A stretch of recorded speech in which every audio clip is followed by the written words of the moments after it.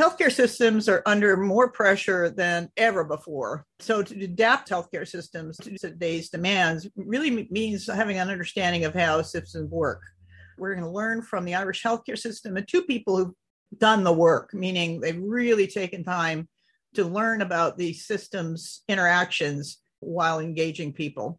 With me today is JP Swain, Culture Transformation and Social Movement Leader with the Irish Health Society, HSC Values in Action, who has a background in social theory, and Margaret Stone, who is the social movement change leader, life coach, HSC, and has a lot of stories to bring to the conversation today. Both bring extensive experience in developing and leading programs to enable change in the culture in the Irish healthcare services. Both were presenters to the Organizational Network Analysis Summit for at least 2 or 3 years in a row, I'd say. Something like that. JP, I'm going to turn to you first, or open it up to both of you, but how did we get here in terms of leading human-centered organizations? What assumptions was the existing healthcare system built on?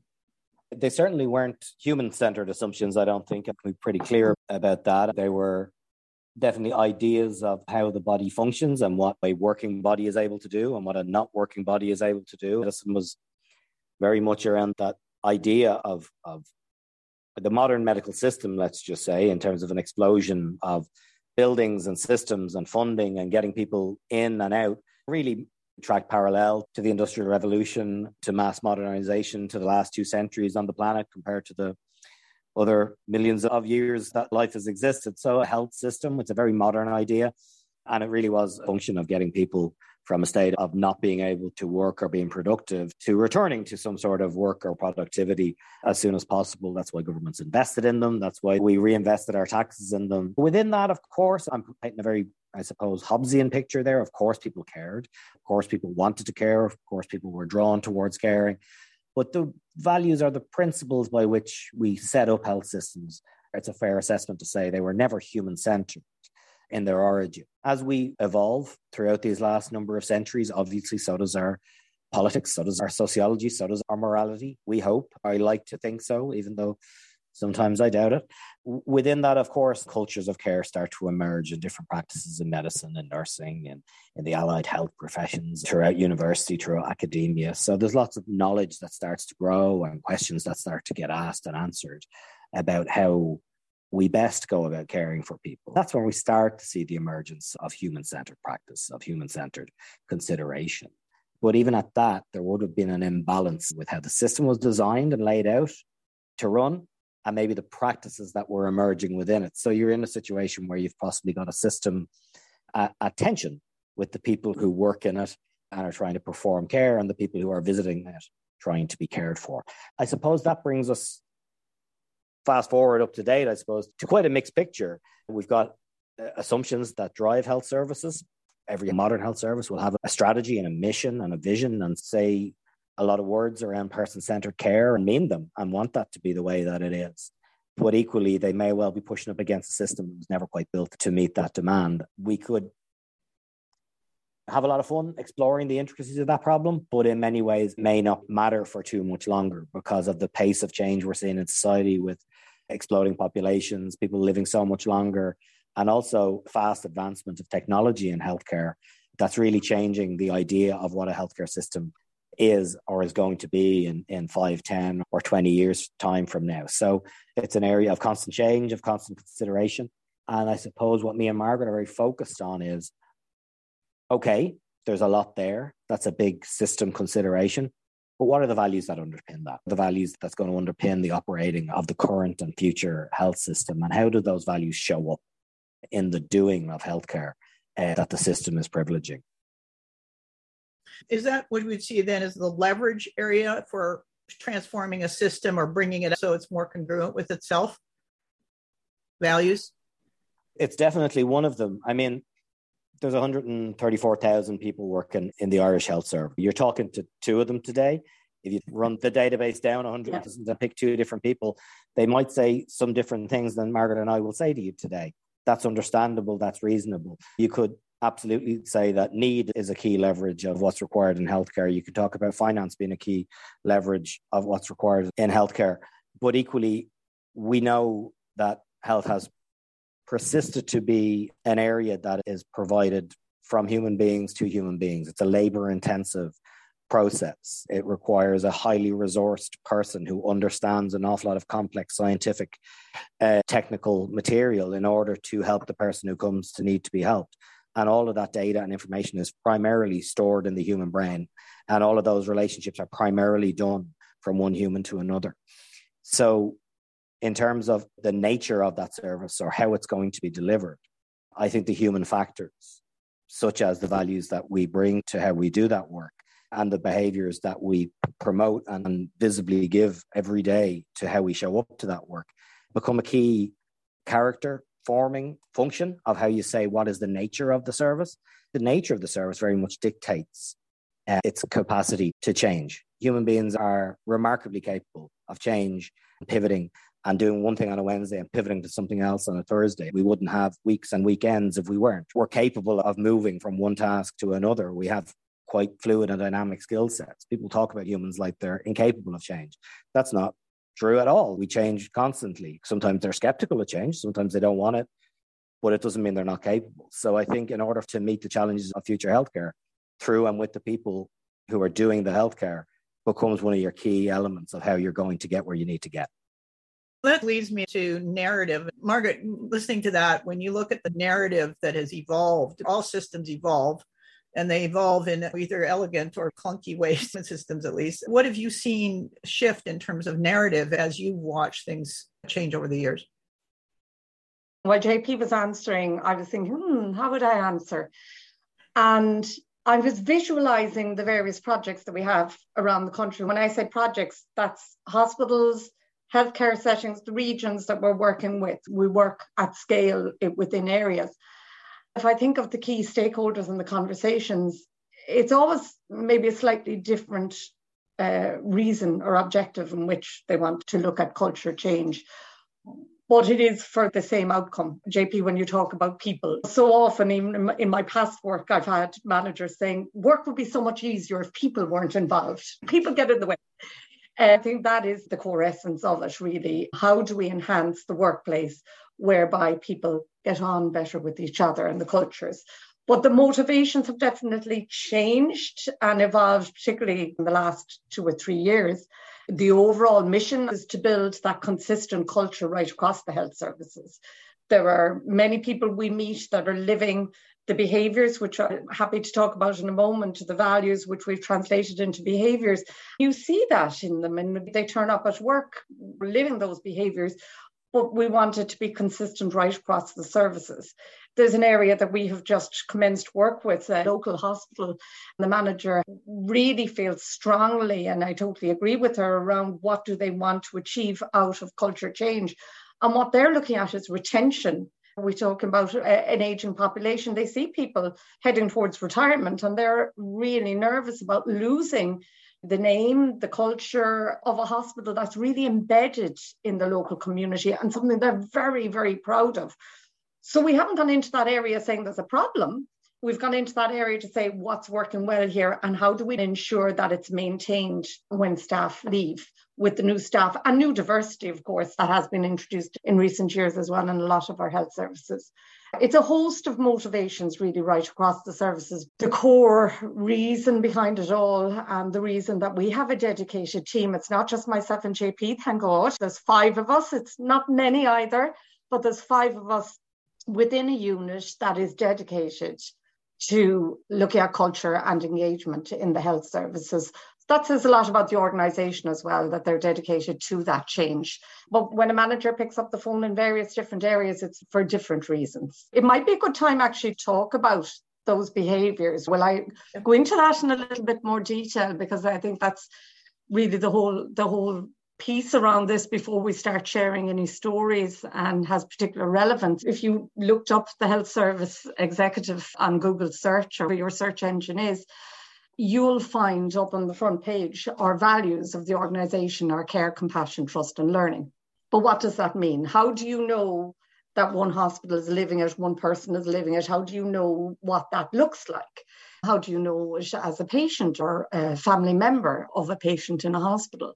What was done back in 2016 is the values of the organisation were translated into Session 9 behaviours within 2 of our healthcare areas as a pilot. Those 9 behaviours were divided into, I suppose, 3, if you can visualise 3 dimensions. There's 9 behaviours and there's 3 behaviours within each dimension. The first dimension is about ourselves and how we reflect on how we turn up to work. What do we bring to work? How do we manage ourselves? How do we recognise if we're stressed and if that's having a knock-on effect with patients, families, service users, and so on? The second dimension is about our colleagues, how we interact with our colleagues, how we offer a helping hand, how we challenge toxic behaviour, which is challenging in itself, even when I say that. The third dimension then is around patients and service users, and there's 3 behaviours there in that particular area. So to name them, there's 9 behaviours in total. Am I putting myself in other people's shoes, being one of them, around the personal dimension? Am I aware that my actions can impact on how other people feel? Am I aware of my own stress and how I deal with it? And even though that's within the personal dimension, obviously having that self-awareness will have a knock-on effect with our colleagues and with our patients and service users. With our colleagues, then acknowledging the work of our colleagues, staying out of your silos, looking left and right, leaning out and reaching out to your colleagues and acknowledging the work that they do, asking them how you can help them, and, as I said, challenging toxic attitudes and behaviours.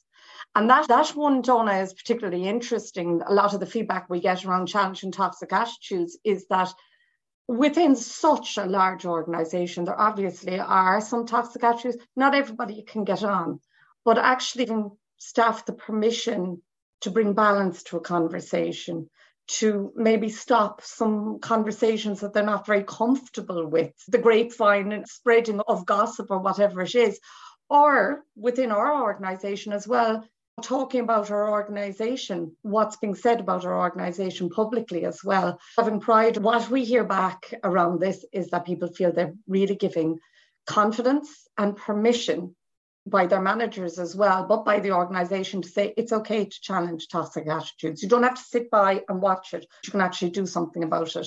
Even though it's the most challenging of the behaviours, it's the one that we get feedback the most, once people get their head around what that actually means. The third dimension, not to be forgotten, and one of the main drivers, is obviously our patients and service users, but all of the other behaviours feed into this, using my name and or your name, keeping people informed, explaining the now and the next, and doing an extra kind thing. And this would have come from a review of complaints and feedback from service users. These are the areas that we wanted to focus on more. So you can see the behaviours are very simple. They're very recognisable, they're very tangible, and you can see if somebody is living those behaviours or not. So there's nothing too complicated about them. And that's the whole focus of our culture change programme, looking at how we can spread those behaviours right across the organisation. Beautiful. I love that. Now, you've both been involved in I'm going to call it a grand experiment, but it's a grand experience as well, of orchestrating of the transformation more to human-centered. I know one of the tools you've used is organizational network analysis, because that's how I found you. What have you learned from that experience, and what have you seen shift in the nature of people's spirits and relationships to one another? It's been a fascinating journey for us. It wasn't like an intellectual journey particularly. This was a fundamental efficiency for us. In the terms of size and scale of our organisation, as I said earlier, there's 134,000 humans. So we can talk about the Irish Health Service, it feels quite nebulous. But when you think of the size and scale of those interpersonal relationships, it's quite enormous. The Irish Prison Service has 3,500 staff members. The Irish Army has 9,000 men and women in it. So if it was any of those sort of things, we'd be done already. The transformation would have occurred. But with that sort of scale, that kind of 10x scale on what should be comparable large entities, obviously we needed some kind of efficiency. We couldn't imagine that a train-the-trainer model would cascade through our systems, or that just some kind of, well, the leader said it, therefore everybody's heard it, therefore through chain of command, dropping down, and you know it, so now you're going to do it, you know better, so do better. That kind of assumption could never have worked. In truth, those kind of assumptions were tried in many cases in different change programs in various corners of this vast system too. We definitely felt the pressure for our platform to be meaningful, for our platform to give our people some confidence that we were going about it in the right way. We had to start somewhere efficiently. Starting with a really small group of people wasn't going to be enough. Imagining that everybody was going to get the message at the same time was illogical. We know communication doesn't work like that. So the next best guess we could take was to take a look at, well, what's happening in the informal part of the organization? How can we reach the middle influence? How can we look at where local organizations actually operate? Who actually holds the sway? What actually makes something happen rather than not happen? The nature of how a service is delivered. Yes, you can write down on a PowerPoint and say, here's the 4 things we do, but you don't give me any sense of the human factors that are involved in that play. Within our plan to try and reach into the culture, first step was to find out, okay, who gets noticed? Who's recognizable? Who's influential? Who carries the values of the organization? Who would their peers pick out as being the best people to start with if you want to understand and affect the culture? And then we just let their peers select them, and we start there with that percentage of the population. Our hope is that the behaviors will work their way through and with those local change agents who are given through their own agency some willingness to say, I see these behaviors as core to our culture, as core to the humanity of our service. And I'm going to back them with my efforts and my integrity and my identity. And I'm going to hope that my peers see me do that and are persuadable to see this is how we maybe the best way we can intentionally show up to work and intentionally demonstrate our culture on a day-to-day basis. ONA definitely opened up those possibilities and definitely helped us to understand not just the potential for transformation once you've uncovered the informal network, but I suppose perhaps that organizational MRI as well, understanding that the assumption of what's on the organizational chart or what's in a particular Excel file or personnel file or staff list isn't the full picture, and allow people from a distance, like myself and Margaret have to work because we can't be everywhere all the time, to really get underneath the hood of a particular area and learn about it at speed and at scale, and then make recommendations locally to say, okay, you could do anything, but maybe try these 5 things first. That might get you somewhere you wouldn't otherwise have got to. So yeah, it's fascinating, but it's also, at our scale, it's necessity, I would argue, to try and understand the networks. If I can add to that, I think some of the areas that we're working with, when you talk about, say, visualize who are the people within your area that you go to for information, that you trust, as JP says, that are informally connected, and how magical to be able to get that list of names. But some areas would think we already know those people. But what's super about the ONA is it uncovers some of the people they never knew. Maybe the quieter people that are still influential. And that's really what the magic of the ONA is. We know the regulars, the people who are always picked for steering groups and committees and organising a going away party and all the rest. They'll turn up, they'll be some of the people who'll be nominated, but it'll also uncover the people we don't know about. And I think that's the pure magic of it. And it's growing the future of our organisation in identifying some of those people. And they would say it gives them motivation as well to kind of, oh, I am one of those people. It helps them turn up to work as well and feel like there's something to give back. So I think that's a very important part of the ONA. I would add one other thing to that as well. It's not totally peculiar to health, but it's definitely a factor of health, is that, well, people are complex and messy. So therefore, people's health problems are complex and messy if you want to be holistic and engage with the health of the whole human. And because of that, therefore, different people work in different ways and have different trainings in order to help that whole person. So you've got one person's health need, let's say it's a mental health need or a cancer need, right? You've got an entire different web of people that surround the care of that human for their episodes of care. As a consequence, health services, in their best efforts to be compassionate and meet human need, hire vastly different people with vastly different training and set them to work across large geographical areas. We need an occupational therapist. Okay, you can have a quarter of this one because we need one over here for these guys. Okay, we need a social worker. Okay, right, I'd love to give you 4, but I've only got 2, so you need to split those people out across a vast geographical area. As a result, the rapid deployment of resources or people who can help with health, it has been a constant state of flux and challenge with good intention, with the right intention to improve the level of holistic care for humans.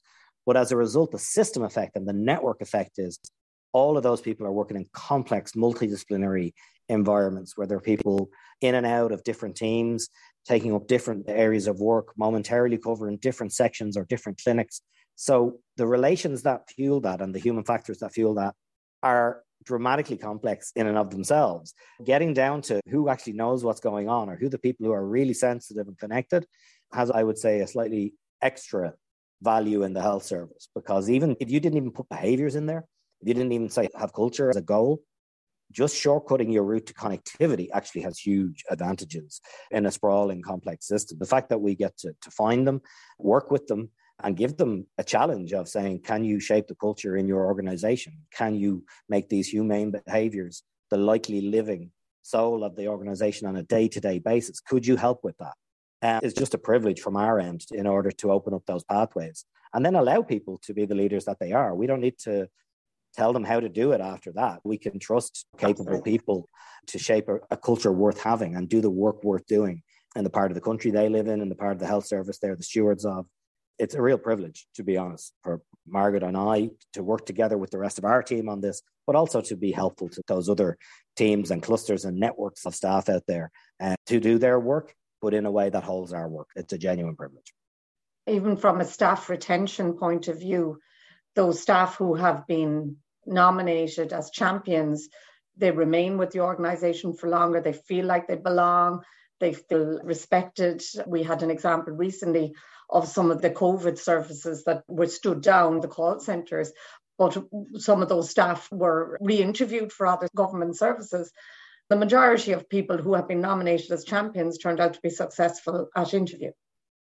It's interesting what comes up time and time again. There's another example where we had somebody who was on a temporary contract, and when the values and action was present in the area they were working, there was a very strong culture there.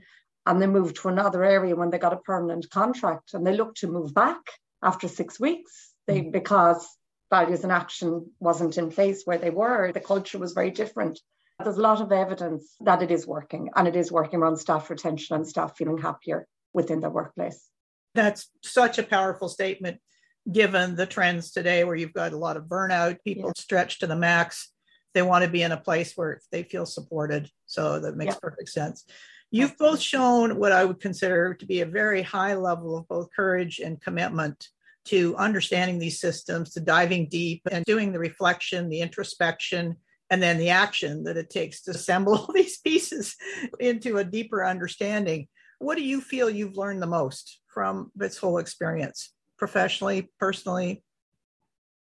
I'm happy to share this because my background would be in the whole area of learning and development and coaching and one-to-one and top-down and so on, and train the trainer and all the rest. One of my biggest learnings, we work on the model of a social movement and viral change and peer-to-peer influence. For me, that's been the biggest shortcutting for any interaction.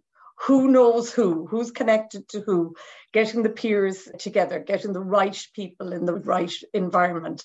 For me, that has been one of the biggest learnings. The other is something that's very emergent post-COVID, and as different ways of working are emergent. We had to do our first online event during COVID, whereby we normally would have had people in a room, very connected, like we were talking about peer-to-peer and influence. And we're like, how can that happen virtually? But it was still magical. It was still magical virtually. Obviously, there was a need for people to plug in, but sharing of stories of where the behaviours have been lived within the area that we were working with. And it was very magical. We have learned how to adapt what we're doing to where we're going towards the future, working in a more hybrid world where we don't have to meet everybody in person. We do definitely need to meet them in person in some ways, but we can work smarter virtually as well. Part of the learning during COVID was we did a review of the whole model of values and action, because we were 5 years in at that stage, roughly. From pilot, and it was a good time to have a review as we were starting to emerge from COVID last year, and that involved getting back in touch with a lot of our key stakeholders and listening and being very, very open to improvements. One of the pieces that came out of that was around more local ownership and local identity with regards to huge vastness of our organisation. I see that coming to fruition now. Local areas are really taking ownership. They're nearly saying, okay, let it with us, we'll let you know how we get on. Whereas before they'd be looking for a lot more support. So that local ownership and feeling that it's their project is really, really magical to see that happening. So it's more of a mentoring and coaching role that we're having rather than being as hands-on with the project teams as we may have been in the past. That's been a beautiful learning on my behalf. I'm enjoying that experience. Pete, did you want to add anything to that? No, I think Margaret summed it up. I said no, but I'm going to talk for about 5 minutes. Margaret summed up a lot of what I wanted to say, and I would endorse all of that. I could add one thing, I suppose. My inner monologue has changed dramatically since doing this work. And like the phrase, okay, cool, but how? Is what comes into my head nearly in every iteration of a conversation around culture or change. It's okay, cool, but how are we going to do that? And how do you know that's going to work? How do you know they understood you? And how is it you think that's going to be different when you leave? Just ask a lot of pretty straightforward how questions nearly all the time now, and probably makes me really irritating, but it's working in a way that where you understand how networks behave and how behavior in itself in simple binary interactions, and that when that's slightly different, that the outcome is different, that the feel of it is different. Equally, when the networks are broad and connected, that the information flow is just so very different than when it's small and disconnected and just a disconnected node of staff working in a particular location.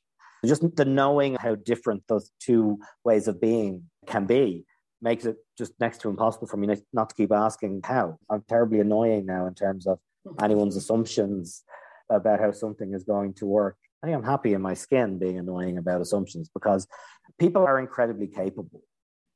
People are incredibly motivated more often than not. I'm talking about health people because I love working with health people. They tend to work really hard to get their qualifications to be who they need to be in the service. They tend to come with a huge passion and a host of reasons why they want to make a positive impact in someone else's life and someone else's world.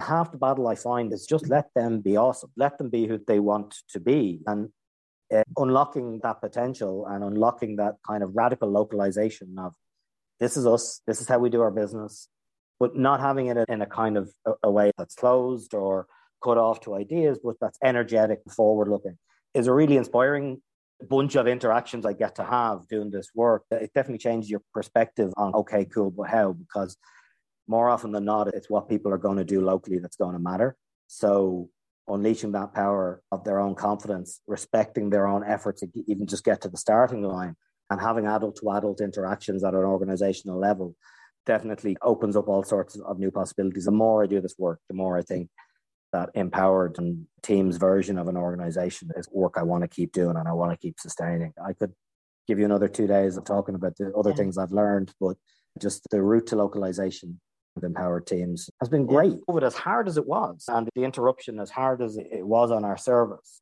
in a strange way, I'm optimistic about the possibilities it has unleashed for the wicked problems in our services of people living longer and care getting more complex and us being much more successful. Every year there's a new pharmaceutical technology that will take away the problems of a particular disease that were hitherto unmanageable. Every year there's a different robot skeleton that's in production that's going to help someone maybe walk again who could never walk again. All of those things are thrilling, and the future of healthcare is just so fascinating. But at the same time, we also need to understand the longer we all live, the different we're going to have to understand how we're going to care for each other and where our values are going to be, what home is going to look like and what end of life is going to look like, and where we continue to show up with our values at difficult times, and adapting to new ways of working, to new ideas of healthcare, to a different version of modernity in the system than the industrial revolution modernity that fueled those systems we created in the first place. Maybe a digital modernity where localized empowered care and people being the architects of their own healthcare is a much more interesting future that maybe people feel is more possible now, since we all had to adapt to a dramatic change collectively. I feel like that sense of mobilization towards something together in health is there. We've just had an awful lot of really exhausted people who are coming slowly to their learnings that they've taken from that. Is there a connection between all the work you've done and the speed of adaptability that you saw over the COVID period? Because the more connection there is between people, the easier it is for people to adapt because they know they've got the support systems. Yeah. I was working with the Department of Public Health during COVID. We were all redeployed. one of the services that was set up overnight. Whenever I linked back in with the team, I always wondered, I said, I have a hypothesis that I don't have time to research or look at, but does something like COVID fast forward culture change in an organization? Because ways of working, the connections, the influence, knowing who to pick up the phone to get something done, to look after a family, it was phenomenal. I count myself lucky in working in such an environment. Part of the review that we did post-COVID was in one particular area who had just gone live in 2019. And everything was paused. The project team wasn't meeting anymore, and the drivers and so on. And they were just ready to go. And we had a load of fantastic, really enthusiastic people at a boot camp, at a launch of the behaviours pre-COVID. The feedback that we got in the last year or so was that even though the engine room, as we call it, the project team wasn't meeting, there was nobody saying you need to do this, you need to do that. What JP speaks so strongly and passionately about is people wanting to make a difference. They continued to live the behaviours, they continued to spread those behaviours throughout COVID. We've seen some of the videos of it with people having a picture of themselves on their gowns and so on, but there's many more examples like that right across the services. And people felt they needed the behaviours and values in action more than ever, but there's some fantastic examples. And that's what they want to hold on to, that paused with their process, not with their behaviours. The movement was still going, but with their process. When we relaunched with them, it took them a while to figure out, what does the picture look like? What do we need to retain in terms of ways of working? And we put a call out to more people who might have wanted to get involved. So you could nominate, you could bring somebody along and so on. It was really interesting, the people who turned up in the room at the event that we had back in September last year. And reasons that they were coming, I have some of them written down here, actually, just to remind myself, because there's no harm, that they needed it now more than ever. They're working remotely. They need the behaviours and they need to connect with people. I was working with the hospital there 2 weeks ago, and they were saying they've forgotten how to have coffee breaks.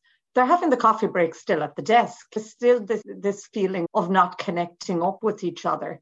That's a big issue in places. They're looking at the behaviours to help them reconnect, to be energized, to feel part of a system again, where there are some people still working from home and remotely as well. It's really interesting how people are adapting the ways of working and using the behaviours to do that. They're looking at the behaviours to embed some of the other synergies that are possible in the areas like our health and well-being teams are now looking at how the values aligns with some of the work that they're doing and bringing it all together. So some fantastic joining up now of many processes. As you can imagine, in an organisation this big, you might have a spreadsheet for one thing one day and another for another. This is bringing all of those communications together, which is super. Absolutely.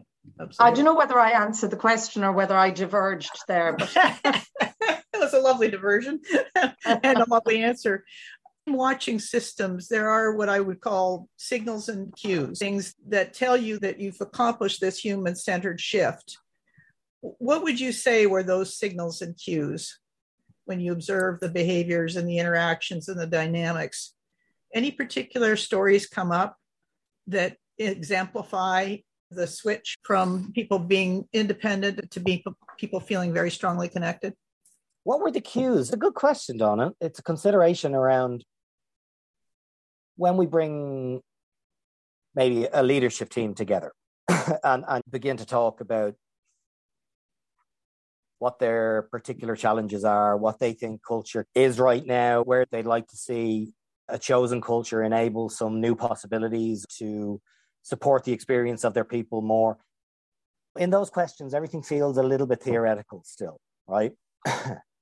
It's people in a room talking about other people. The thinking may be correct and people may have considered and sensible thoughts, but there's often that degree of distance or intellectual distance between the actual work and what the people who are deciding maybe what it could be like. Once we get to work with practitioners and clinicians and people who are front-facing and seeing the public as they currently are in the health system, something changes a little in that. The greater challenge of behaving in a certain way every day with consistency becomes more and more apparent. The idea of the complexity of healthcare, the variability of particular illnesses and diseases and different things at different times, even just the seasonality of where certain things at different times of the year are possible and impossible, and all the effect, the rolling effect that can have on a culture.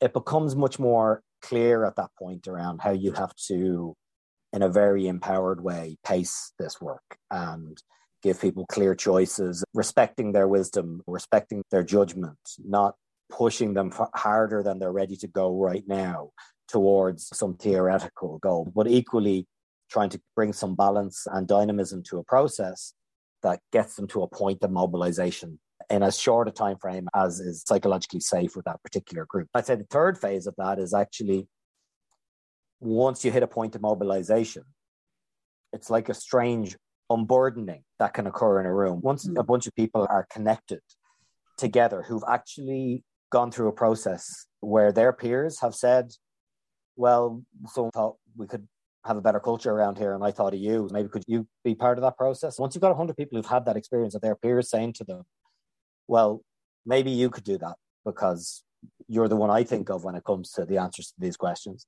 There's a strange and beautiful energy that happens where you can see the rate of possibilities just starts to rank up. You've gone from that theoretical space, you've moved into that kind of suspicious realism, which I think you need to have. But then once people have mobilized, something magical can take place and people can start to see, okay, yeah, there is more than we can do. These behaviors make sense to me. And if we were all doing them all the time, then I can see the world being slightly different. Then I can see our waiting room being different. Then I can see the way we communicate and us finishing that process that we said was too hard to finish. Well, maybe we can finish it. And just that energy in and of itself is often a cue that moving in the right direction, that they're frankly moving in the right direction and they're starting to see and feel the culture improve. That may not last forever, but it may last long enough that some of the space that just wasn't there starts to appear, and some of those things that weren't just joining up start to join up, and some of those things that were half started can get finished or abandoned or stopped because they're just not important enough or they're just too distracting. I think definitely that process of going from conception and possibility to applied mobilization of your efforts still holds for me a great kind of magic and a great joy when we get to see it happening. I think it's worth saying that when we meet with leaders at the start, they're waiting to hear what their role is. Send me the posters and send me the behaviour booklets and all the rest. And when we introduce the concept of the social movement and grassroots-led and peer-to-peer, they start to get it a bit, but they still want to know what their role is. And we create a process there. We guide them through that process where really they make a choice to make the behaviours their language. They work out loud. We encourage them to give vocal support to the grassroots, to lead the movement, visible support, walking the talk, starting team meetings, sharing stories of the behaviours, influencing their peers who may not be on board as much with it, getting the early converters and getting them to get others on board. That works really, really well as well. We all come to it at a different stage. Going out to meet the champions, and sometimes we put focused time to that, where we'd ask leaders to go out and meet the champions and hear about the work. And that has been absolutely magical as well throughout the process. There's an awful lot of layers behind all of this to enable it to happen. And I know JP talks about the how. I always come in with the why. JP and myself on a team, I'm like, but why? Why are we doing this? Forget about the how. We go back to the why.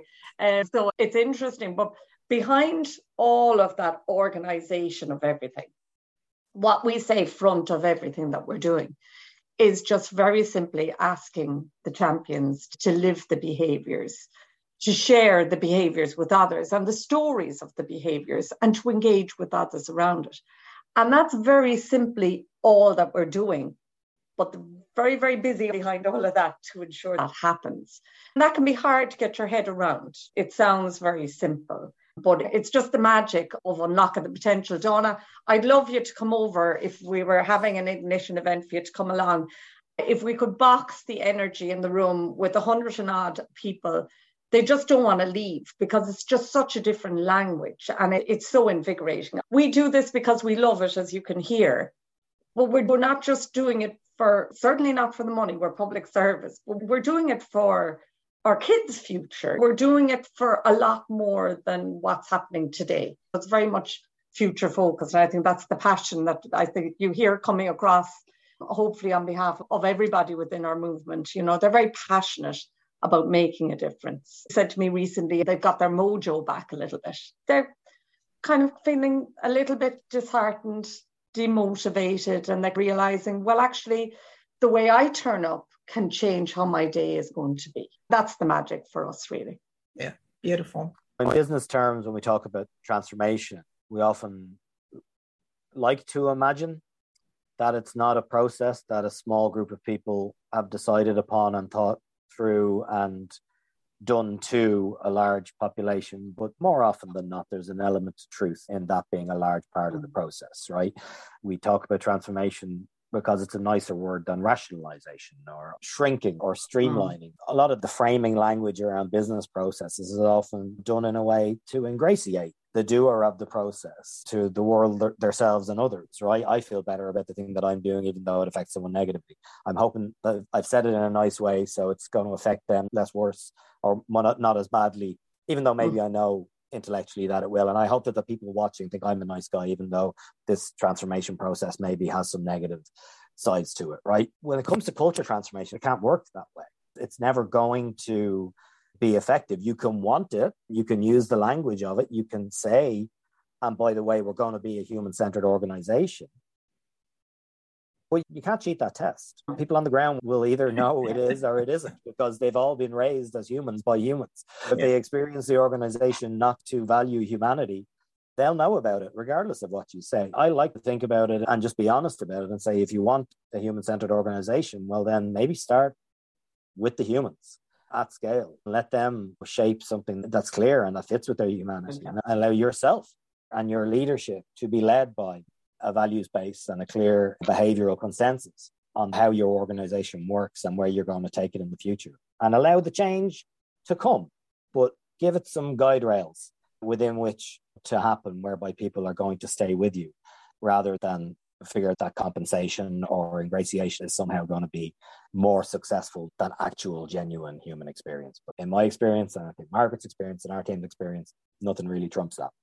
Beautifully said. I have one more question for you. The question goes back to, do you need permission to do what you do? I used to do a lot of work for the Department of National Defense in Canada, and they always called the hierarchy the grown-ups. They were the ones that made all the decisions, and they all filtered down. What kind of response did you have in rolling this out with doctors, with the administration? How did they see this? What did you notice? It's a dialogue. That's the only way I can describe it. It's a dialogue. We talk and we listen. The organization has a view on culture. So it's in the governance, it's there. The corporate plan of the organization sets out a view of the desired culture and what they want it to be. We exist, and we've existed for a long time, and we are the culture and engagement team. So we have a job. We have a job for a reason, because the organization wants people to work with their culture. So we're not making it up, but at the same time, for that to be someone's priority, for them to say that's more important than the thing I've already said is my priority this week, well, that's a dialogue, right?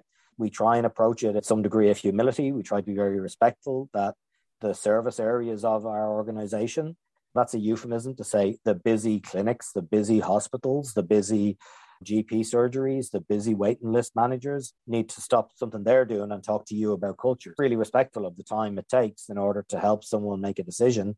And when they make a decision, that they can have capacity and resources to do something meaningful. It's a constant dialogue, but we wouldn't really have it any other way, because ultimately, if it's not a dialogue and a consensus and a partnership and a co-design, then whose culture is it? It's somebody's idea from something they learned once, as opposed to something that is meaningful within the human connected network that delivers that part of the service to that part of the public. We know it's the long way around, but we think it's the right way around in order to do this kind of work. Any stories you want to add? It's interesting, just even that question that you've just put. Key to success in every area is the buy-in of the leaders. They have to be behind it, 100%. They have to be behind it. Leaders matter, and they need to give the freedom necessary to make it happen. I think that's key. We don't go banging down any doors saying, here we are, we're pushing this on to you. It can't happen that way. It needs to happen the other way around, really. At the moment, we're at a reach of around 25% of the organisation at present. We've never had so many queries, though, from areas. So I think the that people are able to bring their heads up above water, look left and right and kind of going, something needs to happen here. Or staff are saying they need something, the changed ways of working and so on. And culture seems to be what people are looking at. So the leaders are now looking for that more than they ever did before. They're seeing it as an enabler, really, and as a platform, as we call it, to support everything else that happens, rather than an extra bit that's being added on towards the end, something nice you can do or something nice you don't do. It's something that enables everything else to happen. That shift is definitely starting to happen, which is great. And we have some super leaders around the organisation who are really going ahead of other areas. Other areas are waiting to see whether it works or not, being very frank, which is great. And post-COVID, if that is a period or if that is a time, let's just say, in the where we are now, whatever that is, in 2023, we've never had a higher kind of pace of demand. We're crazy busy right now, which is a great way to be. But there's something fueling it. As Margaret explains, there's a want to reconnect or understand the organisation. We've got an entire cohort working in the organisation who've not met each other. They've literally been hired and pivoted straight to remote work and have been dutifully fulfilling their functions. But nonetheless, their induction into the organisation has been through videos and Zoom calls and everything else. Maybe they've met some people, but the level of connectivity there and that sense of purpose and identity and location and belonging has to have been a test. It has to have been a challenge. And equally, we've had really high numbers of retirements. The great resignation happened here too. People started to reevaluate what sort of way they were going to manage this kind of hiatus, if this remote working thing was going to work for them or not. And lots have voted with their feet and said, no, not for me. I think my time is done. So that creates its own organizational dynamic. I think that sense of getting your arms around your culture is something that leaders are really seeing. Definitely, it's been a healthy test for us to be agile and adaptive, to not just say, well, actually, this is how we do our program. We're not really interested in that. We'll change our program if the circumstances are right, to say, well, that's the route to helping that part of the organization get their arms around their culture. That's the harder way around for us to do it. We could just say, well, that's our program. That's it. Take it or leave it. But I suppose that's not how we're wired. It's not how we're motivated. We see the higher purpose that ultimately the culture in our health service matters to us and it matters to the public. We're open to the any means necessary and any collaboration necessary and any kind of efforts necessary to try and make sure that we can be helpful when required. It's nice to play that part. It's really important to reiterate, we are one team. There are many other teams in our organization who all share this kind of commitment and are all as committed to our health services as we are. That's why it's invigorating work, because we get to connect with them. We're not doing it on our own at all. We're just playing our part in what we hope is a meaningful effort to keep our services as humane and as human-centred as they can be, and to continue to grow that way into the future. Anything you want to add, Margaret? A great addition to one of our project teams in one of the areas that we're just launching in is we have a clinical consultant and a non-consultant NCHD. What does that stand for, JP? Non-consultant hospital doctor. Hospital doctor, thank you. 2 words missing. And it's so encouraging to have representation from that discipline staff, because it's just hard to get them released and what have you, but their commitment is fabulous. And just thinking about a story that was shared at the project team meeting the last day by the consultant, every time he comes to the project team, I'm always thinking, well, where should he be right now? I feel the pressure of taking him away from something really important, but what he is giving and what he is committing to the health services is really strong. So it's great to have his voice. But he shared a lovely story. We start all of our team meetings with stories of the behaviours being lived. And he shared a story of how every contact counts, really. A lady who was feeling very, very nervous. She had lost her husband recently. She was in his care. And when she was going home, she was just really, really tentative. He sat down with her. He explained probably for the 4th or 5th time what the next steps were, the now and the next. Then he wrote down his mobile number and gave it to her. And he said, when you get home, if there's any questions that you have that you can't think of now, I'll be here. I'll be at the end of the line. I'm only down the road. And that's what I said about it being a local community hospital. It's not a community hospital, but it's within a local area. It was just so magical to see that connection still being made in a very, very busy world nowadays, and how his influence and sharing stories like that with his peers will have a knock-on effect. So I think that for me, that has been a great addition lately to an area that we found it harder to have their doctors included. So it's great that we're going in the right direction there as well. I can't thank you enough for finding time in your day to have this conversation. I know it's going to be inspiring to other healthcare organizations, and certainly to anybody that thinks that changing organizational cultures is a 10-year, 20-year, 30-year operation. I heard that not long ago when I was at the World Agility Forum in 2019, something about it taking 30 years to change a company culture. All you got to do is understand systems, understand that emotion runs through the system faster than any fact will ever do. And you have a lot of capacity. It's just so exciting to watch people flourish in environments where they feel safe and know they can do something. That's just brilliant. Thank you both very much. Huge leaders in this field. I couldn't be more privileged to be talking to you today. Donna, it's been our pleasure. Thank you. Thank you. Thank you so much, Donna. Thank you. There's absolutely no doubt in my mind that both Margaret and JP and the initiative of the Irish Health Service are global leaders in embarking on the whole transformation effort and the capacity and capability building within a system that was not designed for the realities that we have today. I would urge you to listen to the opportunities that you have within your own organization, just listening to what people are talking about, how they're thinking, the energies, the levels of energy that are available for doing the work, the heart after 2 years of a pandemic and much more.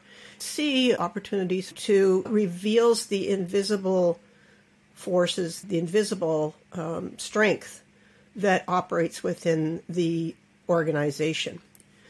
That's my first point. The second point is that we are at a place where superficial changes and tinkering around with little shifts so that we can say that we've been innovating, we're past that. It's also very clear that the health services that we have, certainly in North America, have really taken a beating with the COVID pandemic and the demands on the services and the people inside of it. And yet there's been not enough focus placed on adapting and adjusting the system to meet that kind of shift in reality. Lots of opportunity for human beings to tap into the deeper potential that we each have and collectively have to find these adaptive moments and these opportunities to dive deeper, become more human in how we treat one another, more human in terms of how we organize ourselves to get work done, to relate to a world that is volatile and rapidly changing. Thank you for joining me. My name is Donna Jones. You can find me on LinkedIn and Twitter and all those other good places. Thanks for listening, and feel free, please, to share this widely and get back to me with any comments.